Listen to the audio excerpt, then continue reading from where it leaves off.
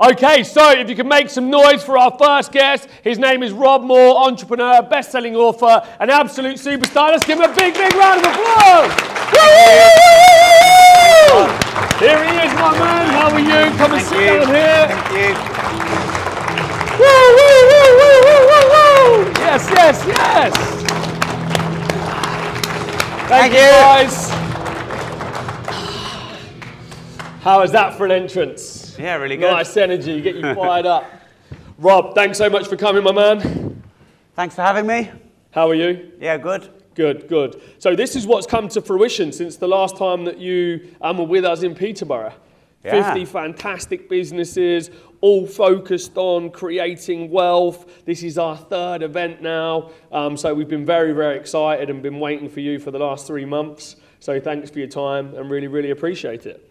Pleasure. Everyone's a bit smarter than last time. Yeah. It's because you're at the Dorchester and not, we've gone not from... a shitty hotel in Peterborough. It wasn't that bad.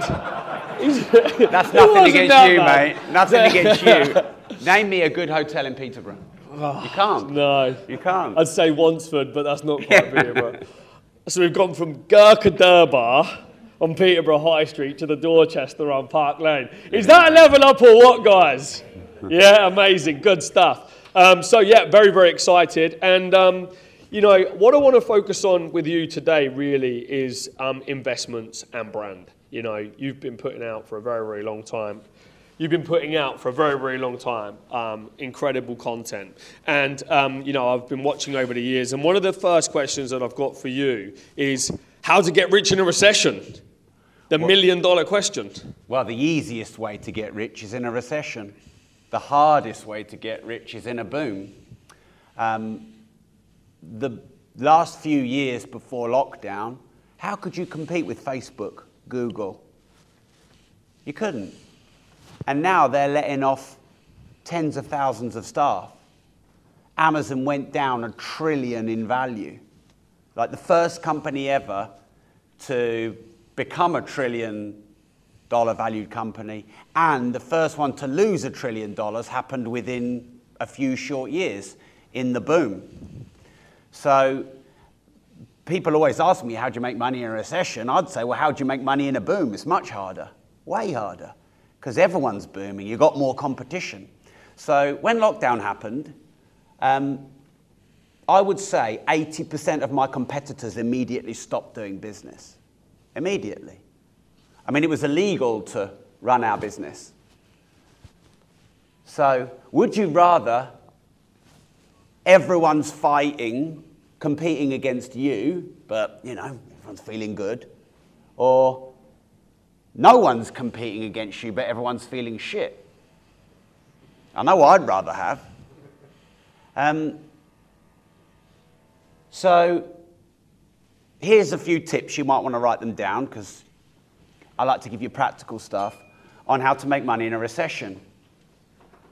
Number one is you've got to look at where the money was and where it's going to. Because you want to be where the money is going to, not where the money is flowing away from. So if you still have a shop on Peterborough High Street, the money is moving away from you. Whereas if you've just developed 142 units in the town centre of Peterborough, the money is flowing towards you. We've just finished a 42 apartment block. I don't know how many of you are from Peterborough. It's called Scape. You'll know it if you're from Peterborough. And then another one on the other side of the road was 99 apartments. My business partner was like, fuck, 99 apartments. I don't know what we're going to do about filling these, because if we put them all on the market, we're going to flood the market. We're going to compete against ourselves. We put them on the market. They went within 6 weeks. 99 apartments in Peterborough rented within 6 weeks. That wouldn't have happened 10 years ago. So on the high street in Peterborough, the shops are closing down. The small businesses are closing down. But those buildings that are empty are ripe for conversion. So the money is moving towards development and conversion in the centre and away from sort of retail high street. Like, I just have to say it how it is. If anyone thinks it's hard to make money, then they're not awake right now. because I guess everyone in this room is on social media. You can't scroll without some little shit who hasn't even got pubes, who's making £1 million on social media. You cannot. These kids are making millions. Women taking their clothes off, making millions. You'd do that, wouldn't you? I would. Joe's OnlyFans. Yeah. Who'd join? No one. No. Munga, I thought at least you'd have your hand up. I'll keep that one in the closet. Yeah. So it's easier than ever. Well, it's easier than ever to find a business model that makes money. I guess the challenge is that there's a lot more people online now. So the money's moving away from retail and into development or conversion. The money's moving away from physical businesses to online businesses. So setting up a podcast, launching a YouTube channel, doing content every day on social media and unlocking all the monetization tools and features, becoming the go-to expert in your niche by being the active commentator in your niche. They're great ways to make money in a recession. The next thing is you want to be liquid. And people don't know the difference between cash and liquidity. The paradox of cash is this. Warren Buffett says you should hold a load right now, and Grant Cardone calls it trash. Who's right? Well, they're both right. Because right now, mate, you need to get a discount with all this fucking noise. I know, yeah. Right now, if you had 10 million quid, you could buy cheap watches, cheap cars, and soon to come cheap properties and definitely cheap businesses. So you could do a lot with a few million quid. But if that few million quid sat in the bank for a year or more, 15% or more of that is gone with inflation. So you have this paradox of cash where if you hold on to it too long, it's getting wiped out by inflation. But if you don't have any when it's time to go shopping in the recession, you can't buy any cheap assets. So the difference between cash and liquidity is that cash is the amount of money you've got. Liquidity is the amount of money you can get. And that's really different. Like, this phone could get me £100 million because I've got some very rich and famous people on my WhatsApp or my black book or whatever. So I could get more out of this phone than I could out of my bank accounts, which is important. So yes, you want cash, but you also want to be liquid. I could talk about this the whole day. So how do you know, let's say that you don't have an investment strategy and you've got some cash and you know there's a recession, so you know you're going to get deals, but you don't know what deals to look for. So as a beginner on that road, what do you think is the best strategy to go down to get the deals? Is it property? If so, in property, what property? Okay, so I think there's two ways to break down investing. One is in yourself, and one is in some kind of asset. So actually, for many of you, if you had some liquid, you might be best putting it into marketing in your business to grow your business. That might be the best return on that spend. You might be best investing in your education, building your network, going to events, joining masterminds, programs, etc. So educating yourself. Because I believe you are your best asset, invest in yourself wisely, you pay yourself the best return. So it kind of depends where you're at. Then there's asset classes. So if you gave me, say, 100 grand and you put a gun to my head and you said, Rob, how are you going to get the best return on this 100 grand? I'd probably put it all into marketing to generate leads for my business because I know that could make me 10 million quid. So it could probably make me more than property. But in 10 years, if I bought a property, if I put 100 grand into property, got a 400 grand property, in 10 years, that's going to be 800 grand asset. So I think Joe was asking the question about a physical asset. I think the best investment class to invest in is one that you could get passionate about. Because you've got cryptos, stock market, watches, wines, art, classic cars, property, and there's all different types of property. There's a lot of different classes, and you can lose a lot of money on all of those classes, or you could make a lot of money on all of those classes.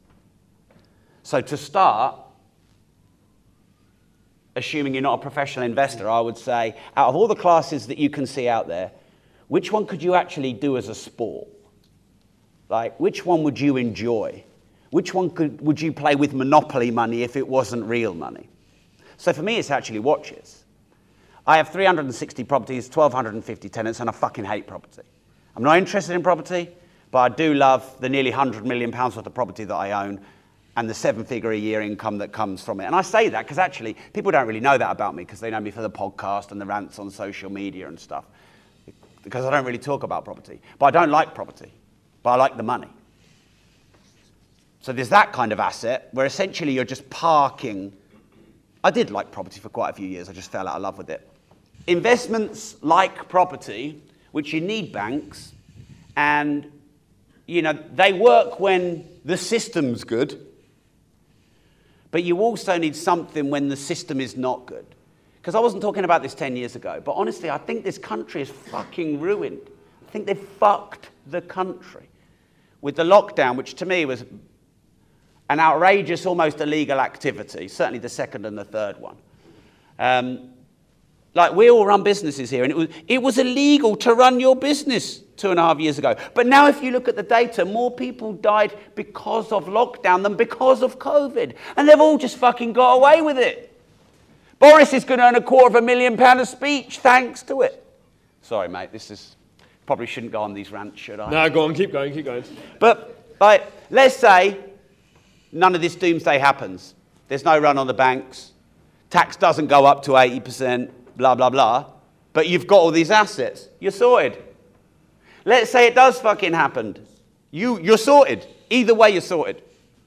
So I love watches because you can wear them, you can enjoy them.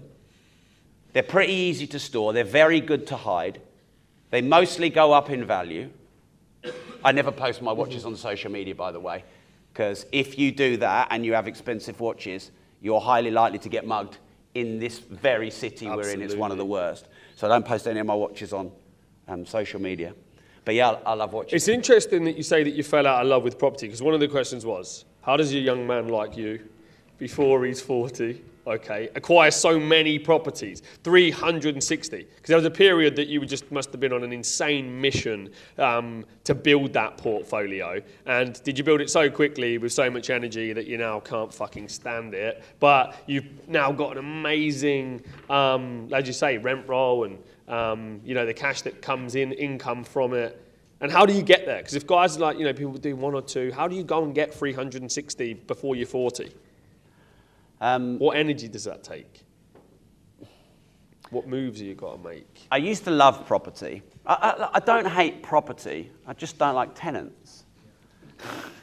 And it's all right to say it in this room because tenants don't like landlords. I don't like boilers. I don't like We've got a lot of your old skeletons, haven't we, coming out here? But yeah, I don't like the nuts and bolts and management of property, but I like the nuts and bolts and management of business. So I guess I fell out of love with it when I'd made enough money that I could retire for many lifetimes. So how did we do it? Well, 2008 was brilliant for us. So back to your recession question. In Peterborough, property prices peaked at around about 06, 07. And it was getting to the point back then where the yields and the returns were actually quite low. And back then, interest rates were 5 and 6%, and that was quite normal. And then the recession happened. And all of a sudden, interest rates pretty quickly went to near zero. And these properties fell 25, 30% within months. And you know, we just went shopping and we bought dozens of properties with other people's money, and we couldn't believe how cheap they were. Buying properties for between 35 and 70 grand in Peterborough, which are all now worth 150 to 250 grand. So first thing we did, Joe, was we started in a recession. Mm-hmm. And had we started in 2003, it would have been a lot more difficult. So recession's probably coming, good opportunity to start. Property is actually not that difficult. Get down the high street in your local town or city, get to know all of the estate agents, build a relationship with them, get them to take you seriously, and just make sure that you put enough offers in a year so that they don't think you're wasting their time, and put offers in low enough such that if you got the deal agreed, you'd find the money. Because what a lot of people do is go, well, I'll go and view some properties when I've got the money to buy, which never happens. And then they go and view and then they never put any offers in because they're not ready. Or they don't dare put lower offers in case they upset or offend anyone. If you don't upset or offend anyone, your offer hasn't been low enough. And then once you've got a couple or three or however many, estate agents start to get really hungry, the good ones, and they start calling you up. Deals, the best deals never even get in the window. If you buy properties looking in the window, you're buying stuff at market value. If you get the calls before they even go in the window. The best ones, in estate agency, you have the lister and you have the negotiator. The lister basically goes out, views the property, and wins the listing. And the decent negotiators will have this little under-the-table deal with the lister, whereby on the way back in the car, the lister will phone the neg, and the lister will say, I've just done this deal, and the neg will phone me before the lister gets back to the estate agents, and the neg will say, do you want the deal? And I'll say yes. And it's probably a bit taboo to say this, but I don't give a fuck. But unless you give the estate agent some kind of personal reward for sourcing you deals, they'll source deals to someone else who'll give them a personal reward. And by the way, for us, it was never a bung. We never actually gave any estate agents any cash.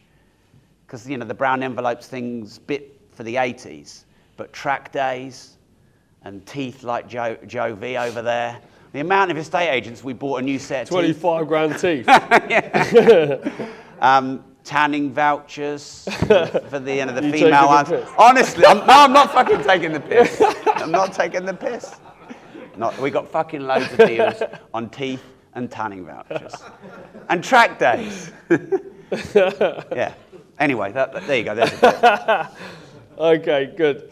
Okay, so, all right, so you started to fall out of love with property. Is that because you started to fall in love with yourself?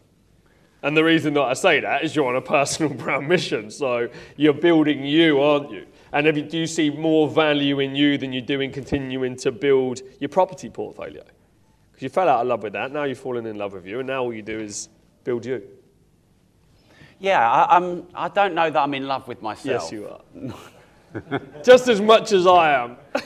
Definitely in love with myself, not you. Okay, so my journey was property investing, business and entrepreneurship, personal brand. Property investing, business and entrepreneurship, personal brand. So I started in property, I loved property. When we got to a certain size in property, I didn't really love the management and maintenance and logistics and administration of property. Then we built training businesses. I have the largest property training company in the UK. It's called Progressive Property. And I really enjoyed teaching others, and I really enjoyed the public speaking element. I enjoyed growing that company. That company has 110 staff in the office with the agency, and we have about 44 outsourcers. So we're over 150 staff now. And I like having a company, and I like having staff. A lot of people don't want staff because they don't want the headaches. I want the headaches because I know with the headaches come the rewards. And I've not fallen out of love with growing companies, Joe, and I don't think I ever will. Personal brand. Joe thinks I'm like him, but I'm not. In that I have a lot of self-conflict. And I probably wouldn't have put myself on social media had social media not been the place to put yourself. But what I will do is I will do what needs to be done to be successful. Whatever needs to be done, I'll do it. So I'll go on social media, I'll do Facebook Lives, I'll do fucking TikToks, I'll do stories. I mean, I fucking hate TikTok. I really fucking hate TikTok. But I do it because it makes me money. I actually love podcasts, I love interviewing people. I quite like doing Facebook Lives now. I don't like doing pre-recorded content. I don't like reading scripts, but I do it. I do it because it needs to be done to win the game. So personal brand is something I probably wouldn't necessarily have chosen to do, Joe. I just did it because another reason I like doing personal brand is because it's far cheaper to grow your business than running ads.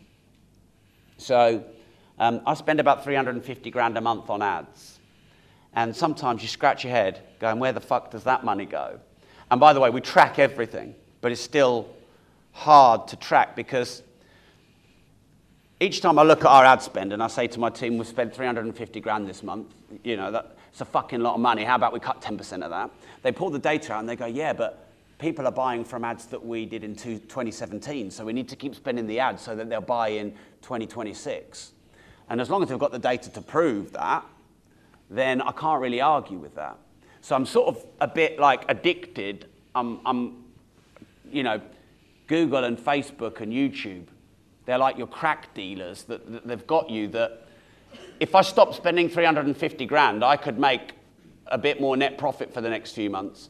But in 2024, my margins are going to go way down and my lead volume is going to go way down. So I'll spend what needs to be spent and I'll do what needs to be done to grow my business. But I feel a bit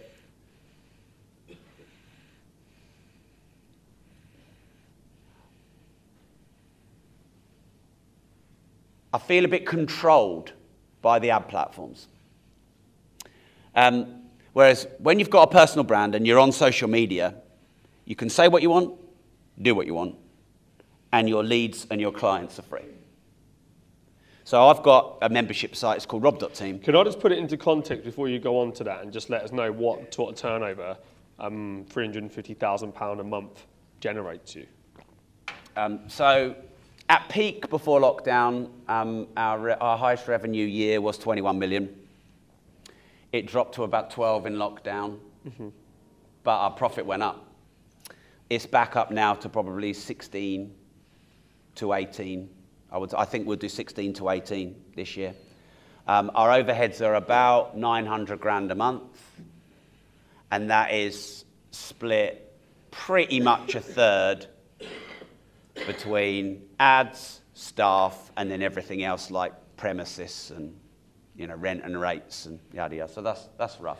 And the reason I'm asking that's the training company, not the property investment business. Yeah, I'm asking that just because I want everybody in the room to understand about the amount of money that does need to be spent on marketing if you want to grow your revenues. I think people want to grow sales, but they don't understand that they've got to pump the front end with that marketing spend, especially with a lot of businesses in the room being in construction. A lot of people have built businesses based on connections and word of mouth. So advertising, marketing, social media, brand, it's not something that business owners in this space are really, really used to. So I'm always encouraging the business owner to triple down on the marketing spend to drive the sales.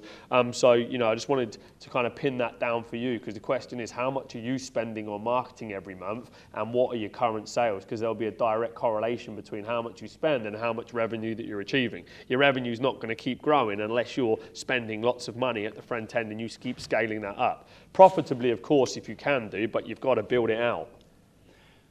I remember learning from a marketing expert about 15 years ago when I wasn't spending much money on ads and I was wearing it like a badge of honor. I've got all my business from word of mouth. I don't need to spend on ads. Normally when someone says that 6 to 12 months later, they're fucked. And we've all said it. And then you're fucked because you don't have a pipeline and you need a pipeline. And he said to me, the person or company that can spend the most to acquire a client will win the game. Because if your competitor can spend more than you to acquire a client, assuming it's profitable, by the way, not a loss leader, then they can just outspend you. So this is really important. You should write this down. The person who can spend the most to acquire the client wins the game. I mean, imagine launching a soft drinks company, a fizzy, brown, watered soft drinks company. Well, Coca-Cola can spend billions just on the World Cup. And they can get in front of 1 billion people because they can spend that kind of money. So, yeah, I'm not saying go and waste a load of money. It's absolutely vital as well. Write this down. You cannot master what you do not measure. Therefore, you must track all your marketing spend.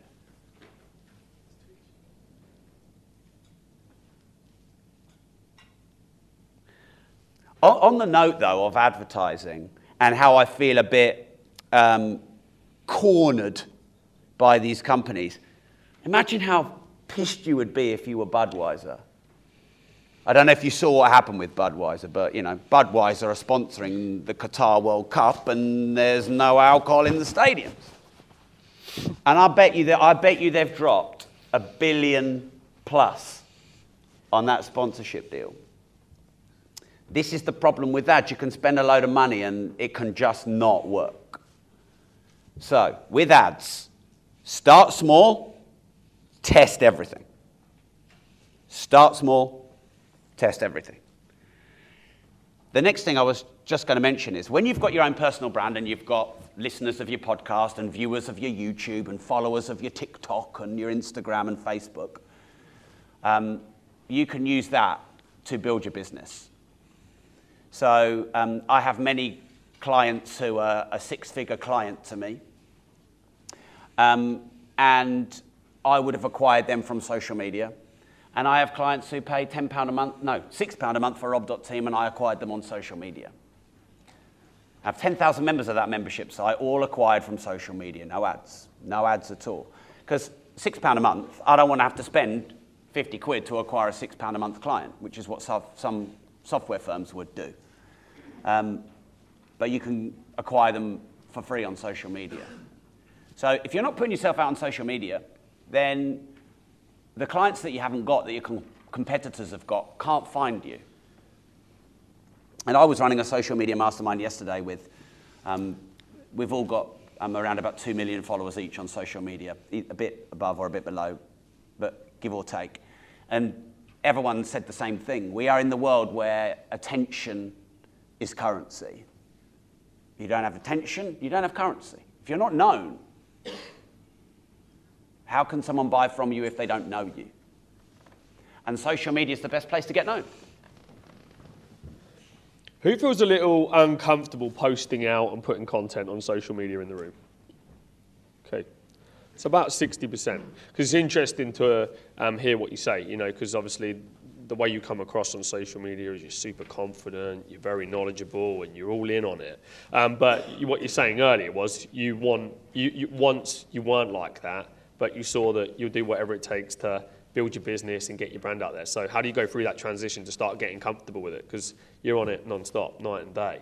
But obviously it's had an amazing impact on you and your business. So how do you get comfortable? How are the people in the room going to get comfortable? And what would be the first steps? Rather than just putting out a picture or whatever. You know, do you recommend that they're doing lives? Or you know, how are you getting over that fear of what to post and what to say?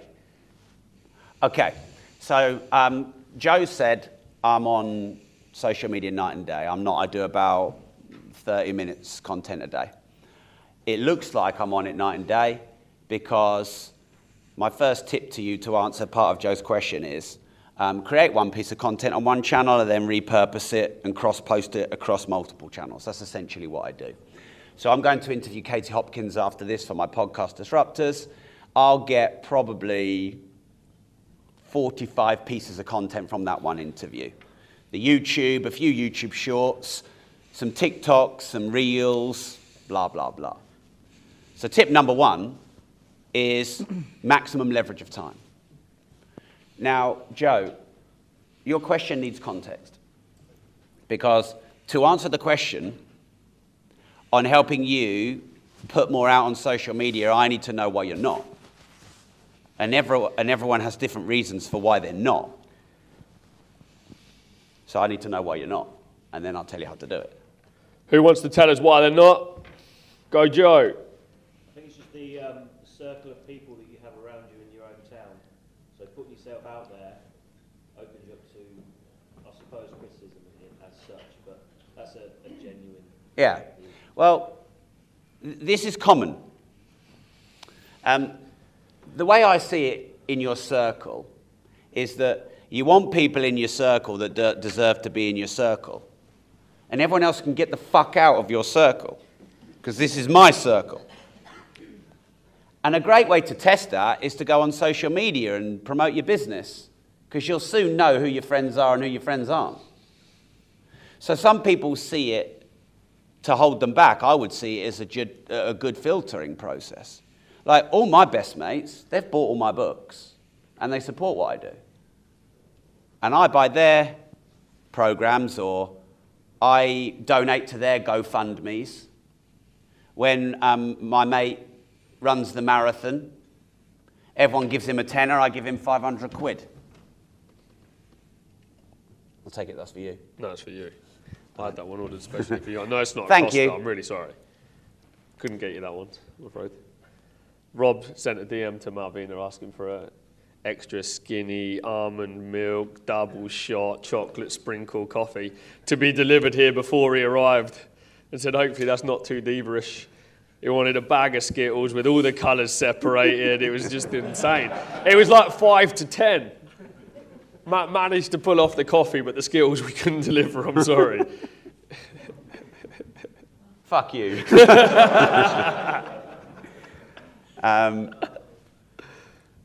So I think it's a really good test of who your friends are by promoting yourself on social media. Number one. I'm going to make the assumption that some of you in the room can relate, whereby you're concerned about what friends or family or circle or insert any other person thinks about you. And I've got a few tips on this. Because some people say, it doesn't fucking matter what people think about you, just go and promote yourself, it doesn't fucking matter. But if it was as easy as that, everyone just wouldn't care. So hopefully this will help.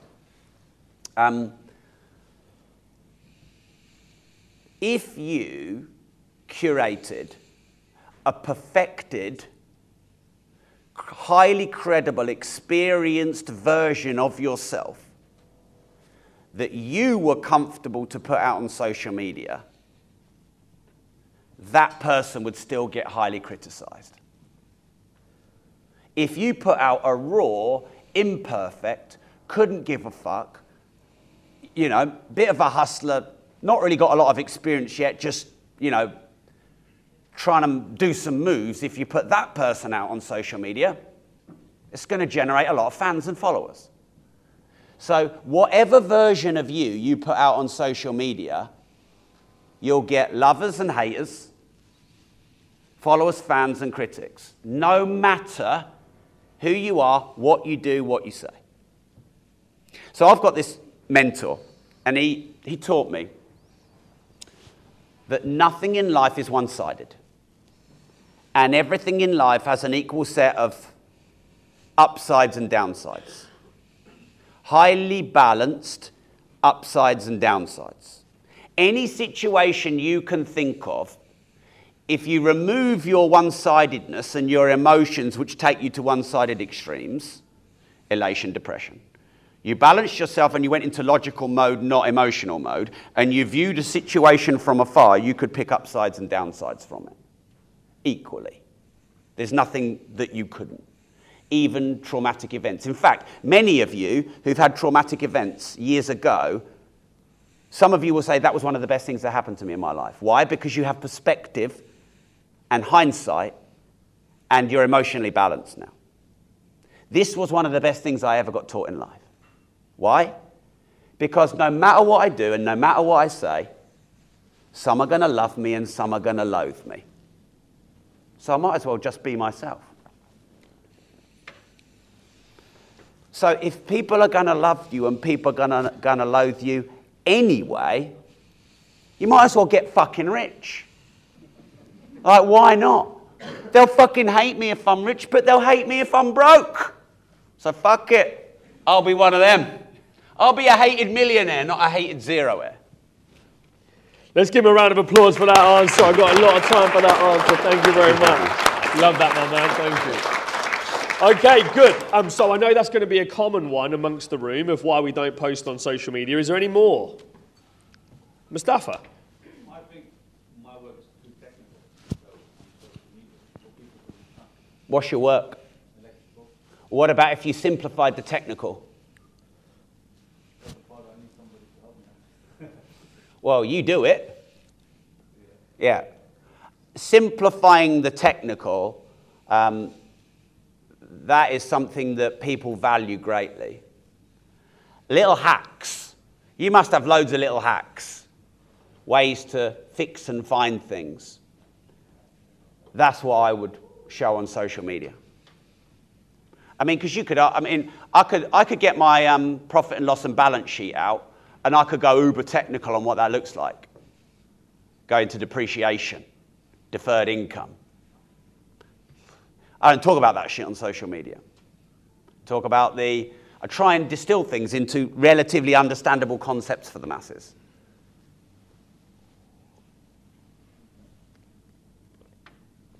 Oh, by the way, if anyone's thinking I haven't got time, I just need to call you on your own bullshit. You have got time to post on social media. If you've got time to be rich, if you've got time to be successful, you've got time to post on social media. Everybody has time. In fact, I made this commitment to myself. Whenever someone says to me I'm too busy, it fucking pisses me off. Because no one's too busy. I've got £10 million in my pants. Are you too busy to get in my pants? No. No, you're not. You'll make time to get in my pants because there's £10 million in my pants. Who wants to get in Rob's pants? Raise your hands. No one is too busy. No one is too busy for what's important to them. The amount of times that people blow me off in business because they're too busy. You're not fucking too busy. You just don't want to do it. And that's because you've got 10 million in your pants. So, stop saying too busy. Don't have a little rule. I think it's an important rule. Don't say too busy to yourself and don't say too busy to anyone else. Say, it's not important enough. Or, I'm working on other things. Like, if I was rejecting someone, I wouldn't say it's not important enough, because that's a bit harsh. I'd say that to myself, though. If I'm bullshitting myself that I'm too busy, I'll reframe that to, it's not important enough to me right now. When it's other people, I always say, I'm working on too many projects right now, which that's the truth. So stop lying to yourself and stop lying to other people. I got my Facebook Live done at 8:30 a.m. this morning. And if I couldn't do it at 8:30 a.m., I could have done it in the taxi on the way here. And if I couldn't do it in the taxi on the way here, I could have done it out the back there while you were all doing your shares. There's always fucking time. I fucking hate excuses. I really hate excuses. And I hate excuses in my team.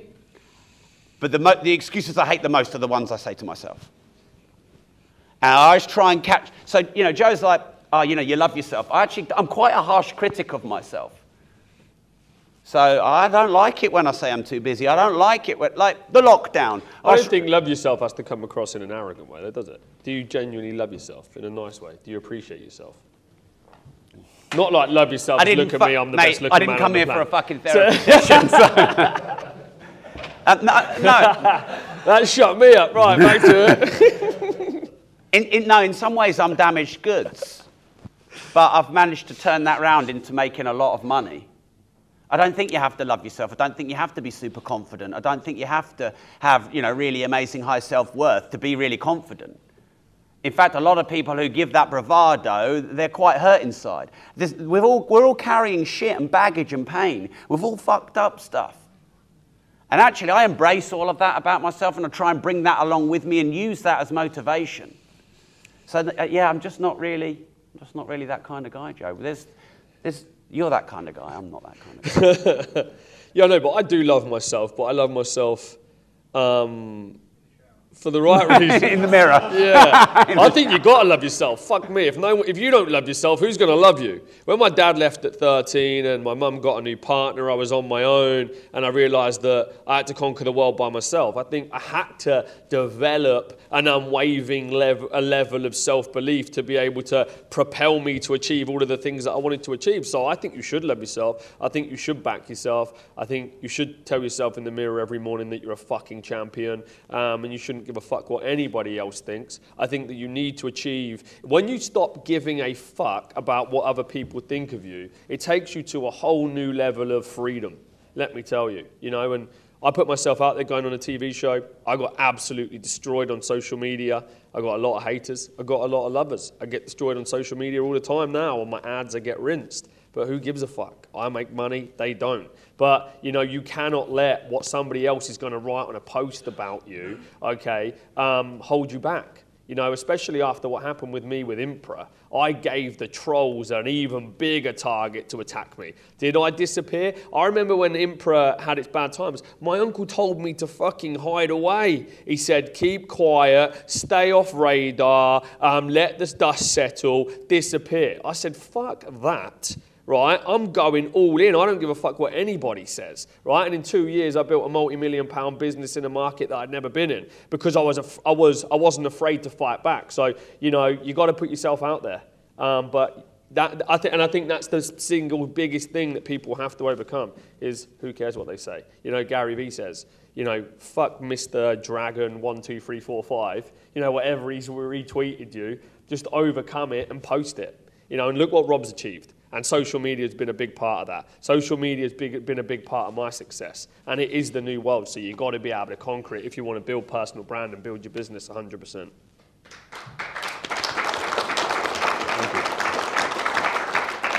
Okay, Rob. Can I just add one thing to that? Go for it. I completely agree with everything Joe said there. And Joe learned at a young age to love himself. It took me a lot longer. And I found conflict very hard, and other people's opinions had too much weight on me. So I probably came to the same destination in a very different way, at probably a much older age than Joe. But I think there's two things that hold you back the most, that if you liberated yourself from these, your life's going to fucking change. And I think you should write them down. Number one is the weight of other people's opinions. And number two is the fear of the mistakes you may make in the pursuit of your dream.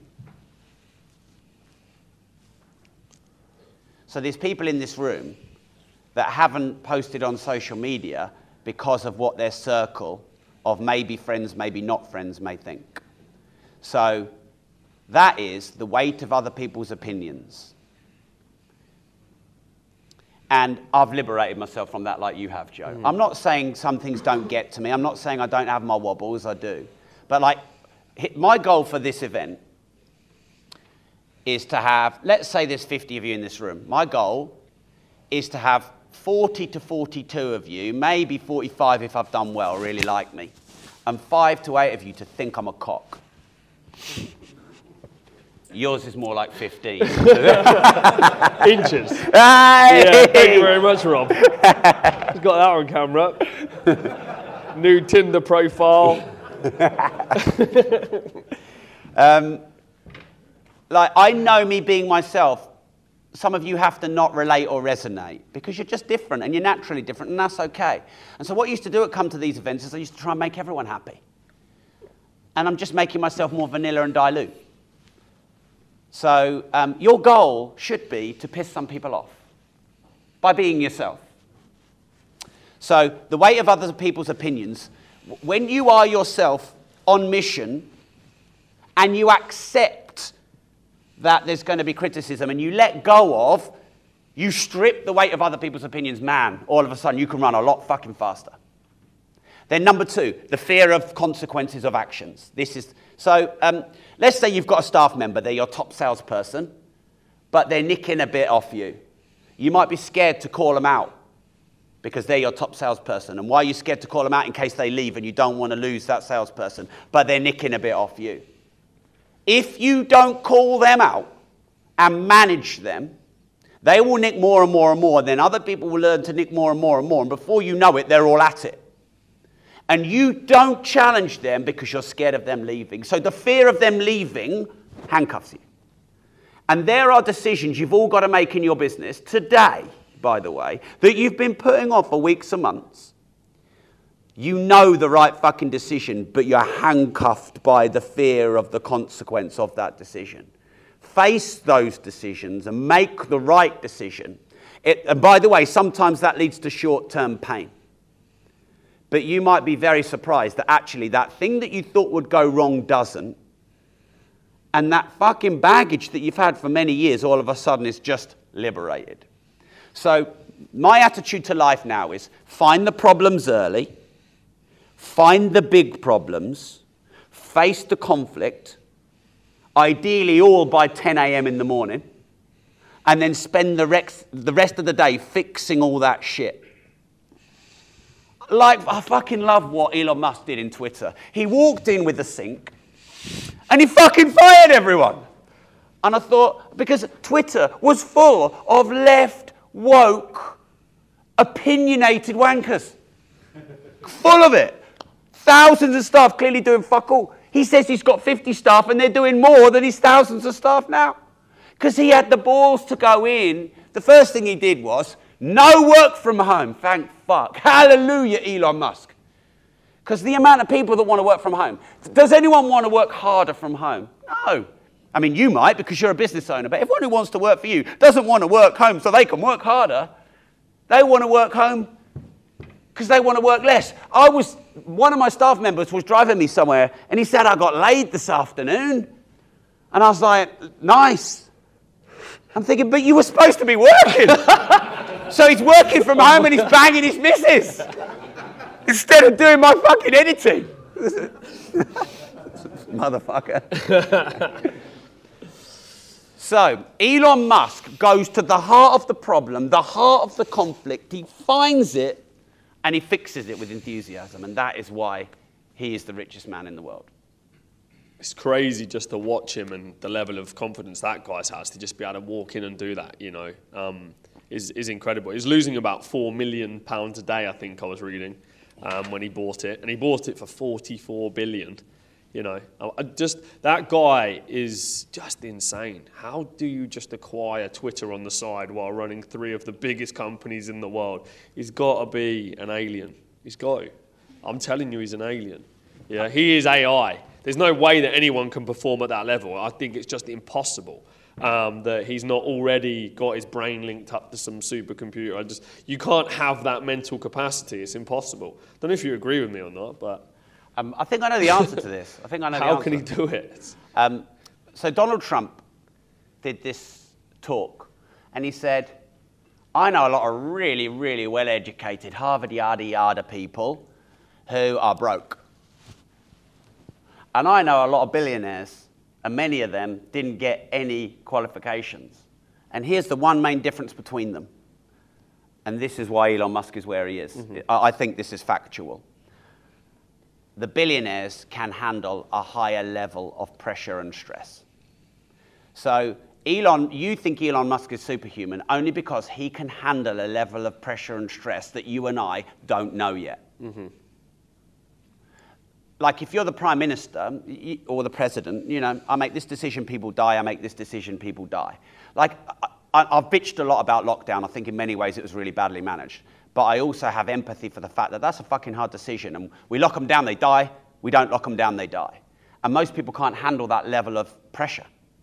So the most successful, wealthy business owners can handle a higher level of pressure and stress. The reason 90% of my competitors don't have any staff and they're all wiped out is because they couldn't handle having 100 staff because to them it's pressure and stress. To me, it's a great gift of service to have that many staff. So if you face pressure and stress and handle it like a boss, even if it's hard, then you're going to be very successful. Because actually, if you think about it, it was obvious that Twitter was toxic. And it was obvious that there was a load of people in Twitter who were entitled and who should probably been asked to leave. So all he really did was the obvious in many ways. But now all the advertisers are leaving, and everyone will break around that. But I think he's got high logic, low empathy. A lot of really hyper-billionaire people, if you look at them, if you go down the rich list, like Bill Gates, not high empathy. Paul Allen, not high empathy. Warren Buffett, not high empathy. So you have to be able to turn empathy off at times if you want to be successful. If you've got too much empathy, you're going to have 4 friends in your company rather than 100 employees. So it's just turning off a bit of empathy and facing pressure and stress. So I like pressure now. I'll tell you something that really helped me as well, and my mentor taught me this. He said there's 2 types of stress, and you want to write this down. There's eustress and distress. Eustress, E-U-S-T-R-E-S-S. Distress, you know how to spell that. They are 2 sides to the same whole. They are both stress. Distress, pain, causes cortisol in your body that can awaken cancer or shorten your life, can cause strokes and heart attacks. Eustress, where you've got a fucking tight deadline, but you're on a mission, you're making things happen, there's lots of problems, but you're fixing them, there's energy, there's dynamism. That's a very different chemical reaction in your body. Both of those are decisions that you can choose to make. Elon Musk can go, fucking hell, everyone's leaving Twitter, all the brands are leaving, fuck me, distress. Or he can go, fucking enjoying this. No more work from home, you know, I'm only going to keep the real hustlers. I'm going to turn this company around. That's a decision you make every day. You walk on site, some of your contractors have walked off site, bring it on. Where's the opportunity? Where's the upside? So that's something I learned. Fantastic. No, I want to change the conversation a little bit and ask you this question. So I know you've told me in the past one of your biggest fears is going broke and busting out in business. But if that day ever came, yeah, what would you do with the skills that you've got? What would be your first move? Okay. If you lost everything tomorrow, what would you do? Well, I wouldn't lose my watches. Yeah. So if I lost everything, I would immediately get back on social media and chart my journey from losing everything to being successful again. And all the people that would be bitching and moaning and hating about me of the fact that I've lost everything, they would just motivate me to gain it all back. So I would definitely build a social media brand and presence, openly tracking the journey of the lessons that I'd had. I would, for sure, start an information business. So what Joe does is an information business, the mastermind of contractors, builders, traders, etc. Information business is high margin, low cost, high speed. Set up a membership site today, set up a mastermind next week, launch a course next month. So they're the things that I do immediately. The reason one of my biggest fears is going bust is I've kind of got over the fact that all my haters would love it and there would be shame. I wouldn't want to go there, but I could handle that. I know I could. I just wouldn't want to take other people's money down with me. I think people too easily just take other people's money down with them, especially in America. In America, the company laws are even more relaxed. Now, a company law should be relatively relaxed so that you take the risk. But I think if I went bust, any creditors that got hurt, I'd cut a deal with them and I'd pay them back over time. That would be the reason I wouldn't want to go bust, because that just doesn't seem right to me. I think if you pay all your debts always, in the long run, you're going to have a fucking great reputation. Even if it's not your fault, if you go down and take a load of debt with you, I don't think that's good. personally. I know they see it different in America, and maybe it's a limiting belief of mine. But information, content, social media. I mean, my Rob.team platform made me 55 grand last month. It made me 155 grand the month before. My YouTube channel made me over 40 grand in the last 3.5 weeks. All I'm doing is talking. You know, I get quite a lot of hate for my rants. I also make millions of pounds out of my rants. So bring on the hate. Who fucking cares? Good answer. So just on the Rob.team, so you're making a killing off of that at the moment, and you're promoting it big time, and you put a lot of effort into it. Now, you've run direct sales business, yeah, and you've obviously still run one. Yeah, and you still run one. And you've now got your subscription business or your recurring revenue model business. I personally have always been in direct sales businesses. I like them because they're fast and you can get high ticket, but they're also very tiring because you've got to do it again at the beginning of the next month. Next day? Yeah, next day. There's no time off. And, but it's a good business. But if you had to choose now between running the two, which would you go? Which would you do? Would you do a mix of both? Would you go all in on recurring, or would you stay all in on direct? Because I know a lot of people, again, in construction, it's hard to put in a recurring revenue model. Unless you're going down maintenance contracts or, unless you're going down some sort of home care plan, it's not an easy strategy to build. But obviously, if people in the room are going to start building their personal brands and putting out information and doing it that way, then there's an opportunity for you. But which one would you pick? Both. Both. Both. Take you 15 minutes a day to do a Facebook Live and pitch your recurring model at the end of it. So for the other 7 hours and 45 minutes, build an outbound sales team. I'd do both. You don't have, I get asked all the time, would you rather do A or B? And my first reaction is always, well, can I do both? Why can't you do both? I'd do both. The thing with the recurring model is, it's not a lot of reward now, but it's a massive amount of reward later. But like Joe said, direct selling, you can build a decent income pretty quickly if you hustle. So I do both. I am doing both. I mean, I'm not shutting my sales floor down. I've got about 35 sales staff, all on the phones. 4 hours a day we make them be on the phones, talking. I'm not shutting that down just because I'm making sometimes 6 figures a month on a subscription platform. I'm doing both. Elon Musk isn't shutting down Tesla because he bought Twitter. I'm doing both. And, driving sales, direct sales is a numbers game. And you've got to have, you've got 35 people driving the sales. And one of the messages that I'm always preaching out is you've got to build sales teams. You've got to have people. You've got to be sitting here and making money, not just your business stops while you're sitting here. And building out sales teams is the way to be able to do that.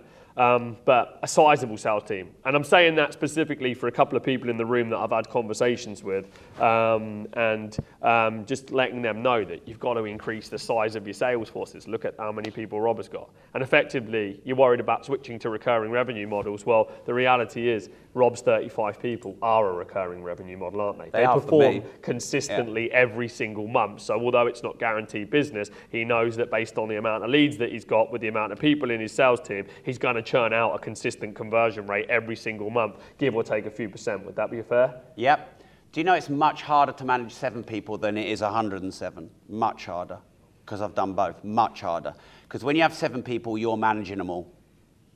And it's like having 7 fucking kids. When you've got 107 people, you're only managing your MD, and your MD is managing your senior team, and your senior team are managing your middle management, and your middle management are managing the sales team. Apparently, we've got all sorts of shit in our sales team all the time. They don't turn up. They just go fucking AWOL. They shag each other. All this shit. I never know any of it. It's not my fucking problem. It's not my problem. It's my sales manager's problem. Yeah. On that note, that's all of my questions. Let's give Rob a big, big round of applause. Thank you. Thank you so much. That was amazing. Really, really good stuff.